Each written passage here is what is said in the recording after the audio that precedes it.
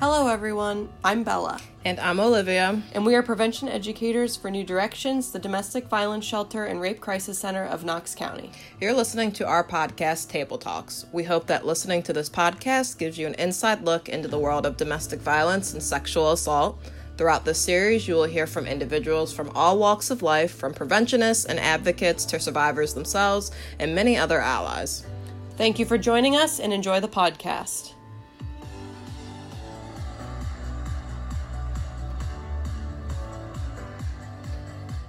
Due to the sensitive nature of this episode and the subjects discussed, viewer discretion is advised. Hello, everyone, and welcome to today's episode of Table Talks. Today we have a special guest with us, Emily Morrison. Thank you for joining us and being here today. And I'm actually going to throw it over to you to introduce yourself and tell us a little bit about the agency you represent and the position you hold within this agency. Yeah, thank you for having me. So I am the Community Relations Coordinator for the Mental Health and Recovery Board for Licking and Knox County. We are a governmental board that provides funding for mental health and addiction services. So we are a little bit different. We help provide services for those who have Medicaid, for those who have no way to pay, and people who are in absolute crisis situations. So our main goal is to make sure that people have access to services no matter what their situation is. My job is to educate people about what we do and to do some general mental health education, do some general addiction education so that people kind of understand what some of the resources are, what the processes look like, and how to reduce stigma for those looking to seek treatment. I've been with the board for about 3 years, and I work with a number of coalitions. KSAT is local, so I help work with KSAT. And then I also do work with the Suicide Prevention Coalition here in Knox County. So in a nutshell, that's what we do. Yeah, and that's a lot of great work. Mm-hmm. And you mentioned suicide prevention, and we're going to be talking about that a little bit today. So what exactly is QPR, and what can you tell us about these steps and what goes on with this process? Yeah, QPR is an evidence-based program. It is a 2-hour-long class. And what we do is we talk about what is suicide, what does it look like in Ohio, what does it look like locally, how do you look at somebody and determine whether they might be suicidal or not, mm-hmm. because they don't always verbalize mm-hmm. What they're feeling. So we look at some of those warning signs and we teach you to notice the things that might be a little bit off. And then we talk about how to ask the question to get somebody to start talking about it. Mm-hmm. And then we talk about how to talk them into receiving help in a way that's appropriate, and then where those resources are so that you're not totally responsible for somebody else's well-being. Yeah. You know, we want professionals to be responsible for somebody else's well-being. So, we teach people how to set boundaries. We teach them how to take care of themselves in those situations, because we certainly don't want anybody else being harmed in a dangerous situation. But if there's a chance to save somebody's life, I think we could all agree that that's what we want to do. Yeah. Yes, absolutely. And I remember when you came in and did a QPR training with our staff, and I just remember sitting there and it was so much great information. Mm-hmm. Like, I feel like you talked about everything you possibly could in that small window of time that we had, but it's really great information, very useful information, and it's very important work that you do. So thank you for that. And you had said that you talk about suicide and like its prevalence in Ohio as well as locally. Mm-hmm. And I'm just kind of interested, do you know the numbers of suicide within Ohio, specifically in Knox County?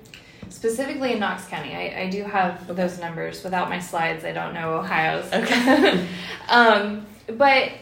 So in Knox County, typically in the last 10 years, we have had 77 suicides from 2019 back 10 years, according to ODH. Mm-hmm. So it averages less than 10 per year, and that's kind of where we're sitting. Unfortunately, this year, right now in August, we are sitting at 9 completed suicides in Knox County. And while that's tragic, some people might hear less than 10 and say, oh, we don't have a problem. But we also know that according to 911 data, according to hospital data, and 211 calls, that there are an average of 30 to 40 attempts or threats made every month. So that is a lot of people that are in crisis. And of course, there's going to be repeat calls. There are people who are in long-term crisis and have a hard time dealing with their situation, but the majority of them are not. So we know we have a large population that needs help, that needs services, needs connection, and it's kind of tricky to figure out how to reach out to those people. So if we talk about kids, specifically, we can look at PRIDE data. So PRIDE is done every 3 years. So if you look at the 2019 PRIDE data, it says that 9.5% of the students, and I believe there were 2,025 students that were surveyed across the county. So 9.5 of them had thought about suicide often or a lot. And if we get into those that think about it seldom or sometimes because they're thinking about it, that percentage rises from 9.5 to 33.8. So we have a lot of students that are in schools that are thinking about it at least sometimes, you know, and that's worrisome. Those who are thinking about it a lot probably need connection with services pretty quickly, but even thinking about it sometimes can be a risk because we know kids are impulsive. The other thing that we know about kids, and we talked about this a little bit in QPR, is that for every youth death, there are 200 attempts. Wow. So there are a lot more attempts that we probably don't know about with our youth that we need to figure out how to reach them and how to get them into the schools a little bit better for some active suicide prevention. And I know you guys are doing Signs of Suicide. We're doing Sources of Strength. Sources of Strength, that's right. So that's such a great program. We're excited. Yeah, we are. And it's really interesting too because it's when we first started the training, I thought it was going to be all we were going to be talking about was suicide, but it's more of that upstream, like building protective factors, which is really interesting, and I think is a unique tie into the training too, which is cool. And I think also I never realized how prevalent the thought of even thinking about suicide is, or even the attempt of thinking about suicide, but even on the other side of that, how important it is to talk about suicide. And I know that it's a really hard topic to talk about, but you know, even the simple thought of asking a question and showing people like you're there for them and that there are resources that you can either turn to or be guided towards, that's really important, especially in today's society. Right. Do you think that with COVID and like all the virtual learning and quarantining and that stuff, do you think that probably played or plays a role in those percentages? Or so these percentages would have been before COVID. Okay. So they're pre-COVID. So it will be interesting to see when the PRIDE survey goes out again how that fluctuates. And I think that's something we should look really hard at because I think kids are suffering just from the unknowns, from the isolation, from, you know, they're more geared towards their social media now. We know that there's a lot of bullying that happens there. Absolutely. So they've been connected to devices a lot more than we probably would readily let them, because what else is there to do? Yeah, exactly. So it'll be interesting to see what the PRIDE data says. The other thing that was interesting about the PRIDE data is when you look at students who are using. So we have alcohol and marijuana specifically. That's obviously the most that the kids are going to use the most because it's what they can get access to the easiest. But if you look at the suicidal ideation rates amongst kids who are using alcohol, 51% of students who are using alcohol have thought about suicide. And 35% of students who have used marijuana have thought about suicide. And we know that there is a correlation between substance use because of lower inhibitions and the impulsivity of kids to be able to complete a suicide. So those who are using are actively thinking about it and probably a little more in danger.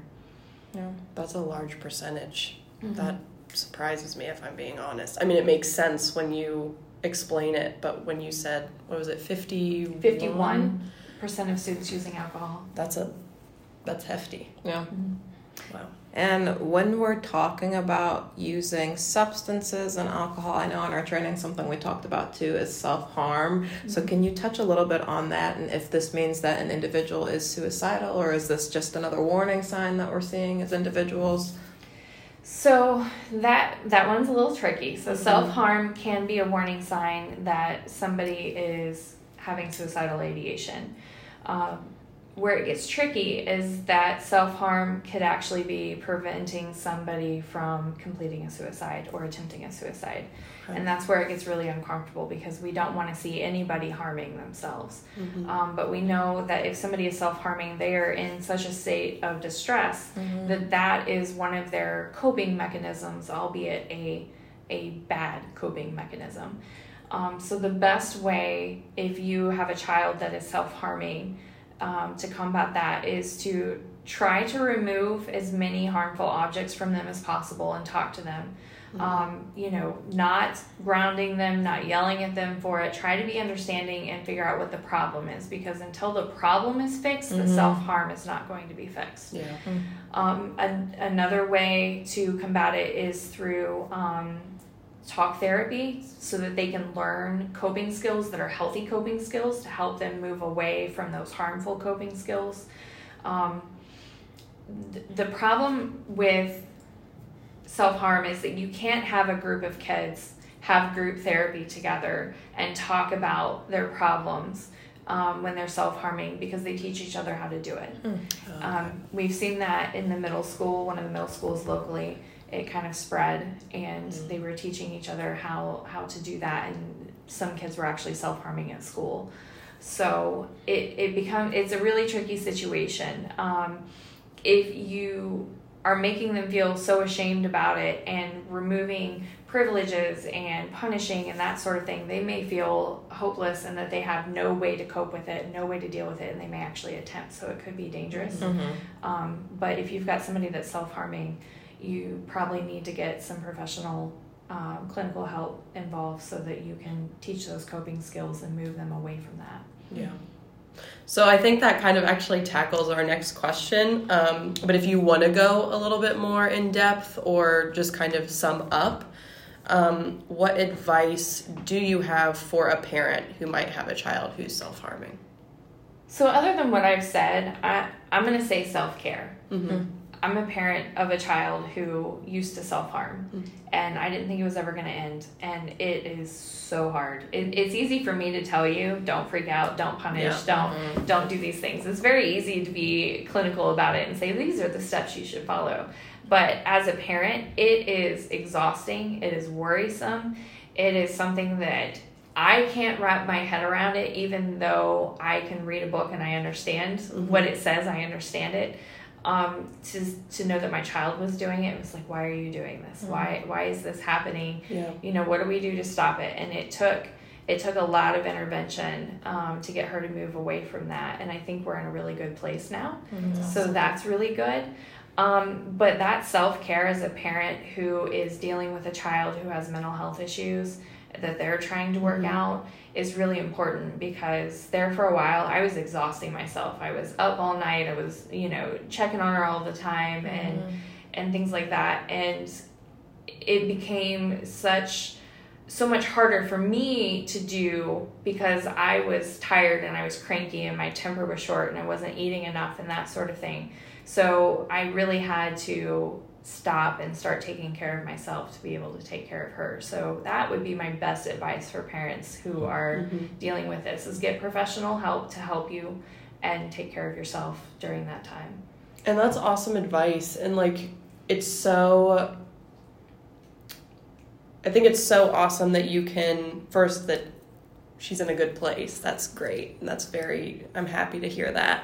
And I think it can be hard too, if we're talking about suicide, or self-harming or anything like that, it's easy for us to be like, well, like, don't freak out, take care of yourself. Yeah. But if a parent's hearing that from two people that don't have kids, it's like, well, you don't get it. Like, you don't know what this is like. You can't empathize really with what I'm dealing with or what I'm going through. And so the fact that you can approach it from that perspective or a similar perspective, I think is really important. Yeah. So. And the other thing I would say about getting help is the first therapist that you go to may not be the right one. Yeah. You know, I hate to hear people get discouraged because their child doesn't click with the first therapist that they go to, and I know it can be hard to find people that are in network or local and work with your time schedule and all of that. But the first one may not be the right fit. And so, you know, if you hear your child saying, I don't like them, they just talk at me, or I'm not understanding and this isn't working, you know, forcing them to do therapy that doesn't work may prevent them from doing therapy in the future if they feel like that's all it's going to be like. So really taking the time and trying to find somebody that they can connect with that suits what the child needs. There are many different types of therapy, and they may not respond to one as well as they do the other. And that's been a learning process for us. But it's been worthwhile. Yeah. It's awesome to hear too, even through this whole process, whether that's with going through your experience or other experiences you've seen with other students or individuals, you're allowing voices to be heard. And that is so awesome, one from a youth perspective, but just even somebody going through something as hard as suicide ideation or even attempting suicide, feeling as if their voice is heard. So thank you for doing the work that you do, and even just being here today and spreading light on this too.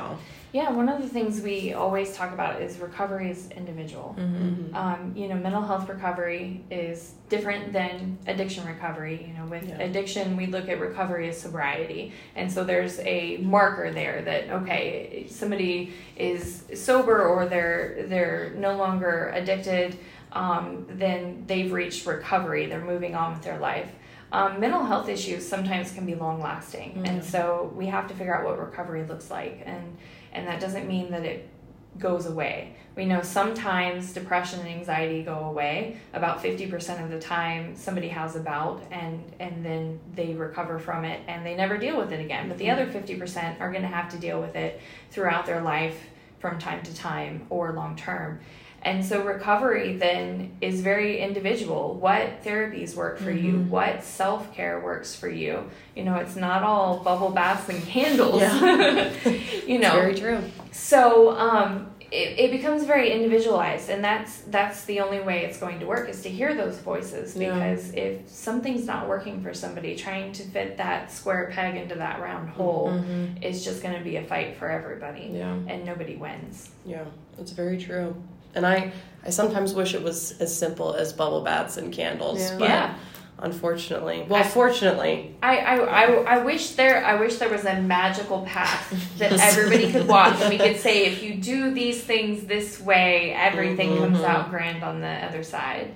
And unfortunately, we have not figured out what that magical path is. Maybe one of these days. Something you've showed though through this conversation is, you know, the path may not be magical, but there are people here, there are resources here that, you know, will meet you where you are and try to help you to the best of their abilities. And if this doesn't work, we'll try to help in another way. So that's amazing. Yeah, and if anybody has questions about the resources and things, I know sometimes if you go to the ER for assessment, you know, they're very clinical about it, and they don't always have that warm handoff to resources. You know, that's what the board is for. We're here to help connect people to those things. There are local providers. The health department has a mental health clinic at their FQHC, so that's a good resource. We have a lot of private providers here. There's some telehealth here, and then, you know, we have BHP, which is in our system of care that we help pay for. So we do have resources locally, and it gives people options, which is really good. That's awesome. Resources are important, that's for sure. And so there might be people listening to this who maybe concerned about somebody who might be battling mental health concerns or suicidal ideation. So how long should someone be concerned about somebody who has vocalized suicidal ideation? It's a really good question. So if somebody has vocalized that they are contemplating suicide, they have a plan, they know what they want to do, you need to stay with them. So that's a case where somebody needs to supervise that person until they can get clinical help. Typically, the impulsivity for an adult to want to attempt a suicide is anywhere between 14 minutes and 3 days. Okay. So there may be a window of time that somebody needs to stay with them until they can connect with services. And sometimes due to bed unavailability or the ER discharging them or something like that, they may still be in that danger window that somebody needs to kind of keep an eye on them. And it gets kind of tricky. If you identify that somebody is suicidal and you're not the person that can stay with them, it's really important to find somebody that's safe, that they consider safe, to talk to, and find somebody to hand them off to. So that warm handoff into somebody that can watch them and into resources is always really, really important. But that danger zone that QPR teaches is between 14 minutes and 3 days that somebody may have that impulsivity. Usually it doesn't last so long. Once you can get somebody talking about it, once you can instill some hope in them and you can talk to them about resources and get them to agree to get some help, that's going to lessen quite a bit. But that is the danger window that we talk about. And then what about, because I know with like teenagers and youth nowadays, like texting is really big, or even like social media messaging or Snapchatting. So would that kind of delegation piece be a big player in that situation if somebody expressed suicidal ideation over, like, not in person? So you mean if a child expresses it to another child? Yes. Okay. So we don't teach QPR under 18 because we never want to make a minor responsible for somebody else's life. Got it. That's kind of the way we look at that. So what we would instruct youth to do is always tell an adult that they trust. Yeah. And that's never a secret. A student feeling suicidal or thinking about suicide is never a secret that you keep. You have to tell somebody. And, you know, that friend may get mad at you. That friend may never talk to you again. You know, I'm not going to say it's not without consequences, but it may save a life. So we always say, tell an adult. And, you know, that's why we want to teach everybody QPR. If we can teach all of the adults, then when a student goes to an adult, then we know that they're going to know what to do and they're going to say the right things and go through the right process. Yeah. I actually remember when I was in 6th grade, one of my friends had expressed suicidal ideation. And like being in 6th grade, you don't know what to do, especially when this sort of thing isn't talked about. And I remember telling my guidance counselor at my school about it, and somehow my friend found out, and they, after that, wanted nothing to do with me. And it was sad, you know, it was sad to say goodbye to a friendship, but at the same time, like, it is one of those things where I would have rather that person been safe. Right. And if that means that I don't get to be your friend anymore, then that's okay, but you're still here. Yeah. It is hard. And, you know, and that's a conversation that parents need to have with kids. Yeah. There is the myth that we talk about that if you talk about suicide, it's going to plant that idea in somebody's head. And that's not the case. You know, you're not going to mention the word suicide and explain what to do, and then all of a sudden they're going to, you know, obsess over it. That's not something that happens. Either somebody's going to think about it because they're struggling, or they're not. And so having those conversations with your kids, I think, really empowers them to know that they have that safe space.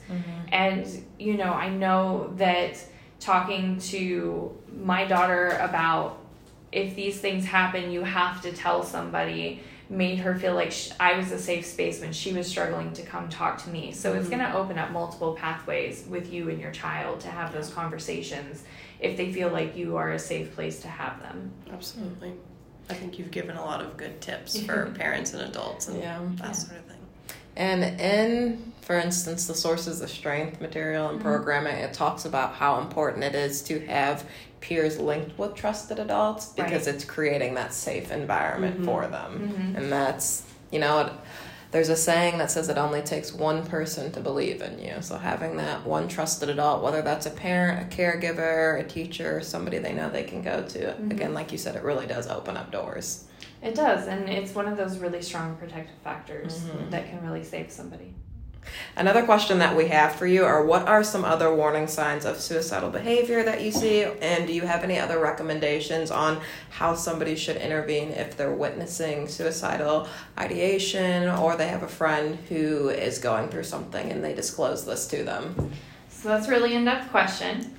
And I'm going to say take a QPR class. The classes are free. They are 2 hours long. We pack a lot of information in it. You get a booklet to take home with you.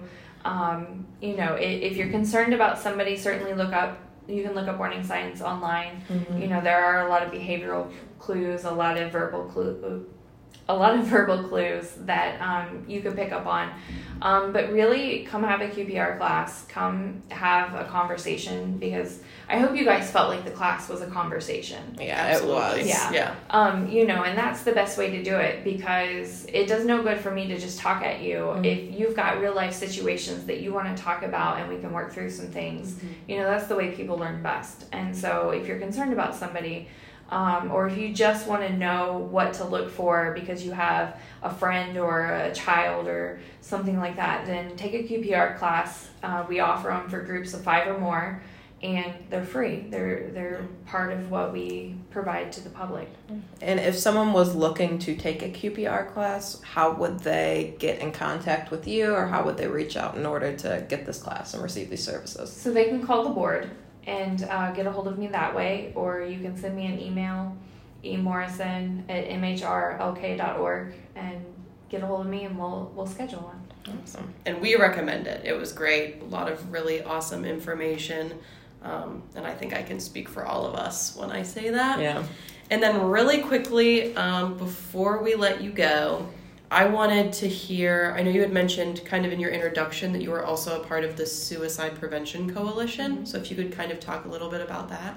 Yeah, so if anybody is interested in trying to help us prevent suicide, we have a Suicide Prevention Coalition here in Knox County, and we partner with a lot of agencies here. We partner with we partner with New Directions, the Sheriff's Office, local law enforcement, the Health Department, the VA office. We have a lot of local partners, and we did a community evaluation as to the effectiveness of what we're doing, and learned a lot about what the community wants. And so we went through a process where we've developed a community plan to help reach out to people who are in those attempt and threat calls, to let them know about local resources.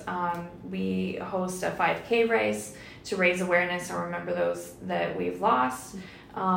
We support lost survivors through grief groups, through hospice. We have several groups going right now, and we have a plan to spread QPR and train more trainers throughout the county.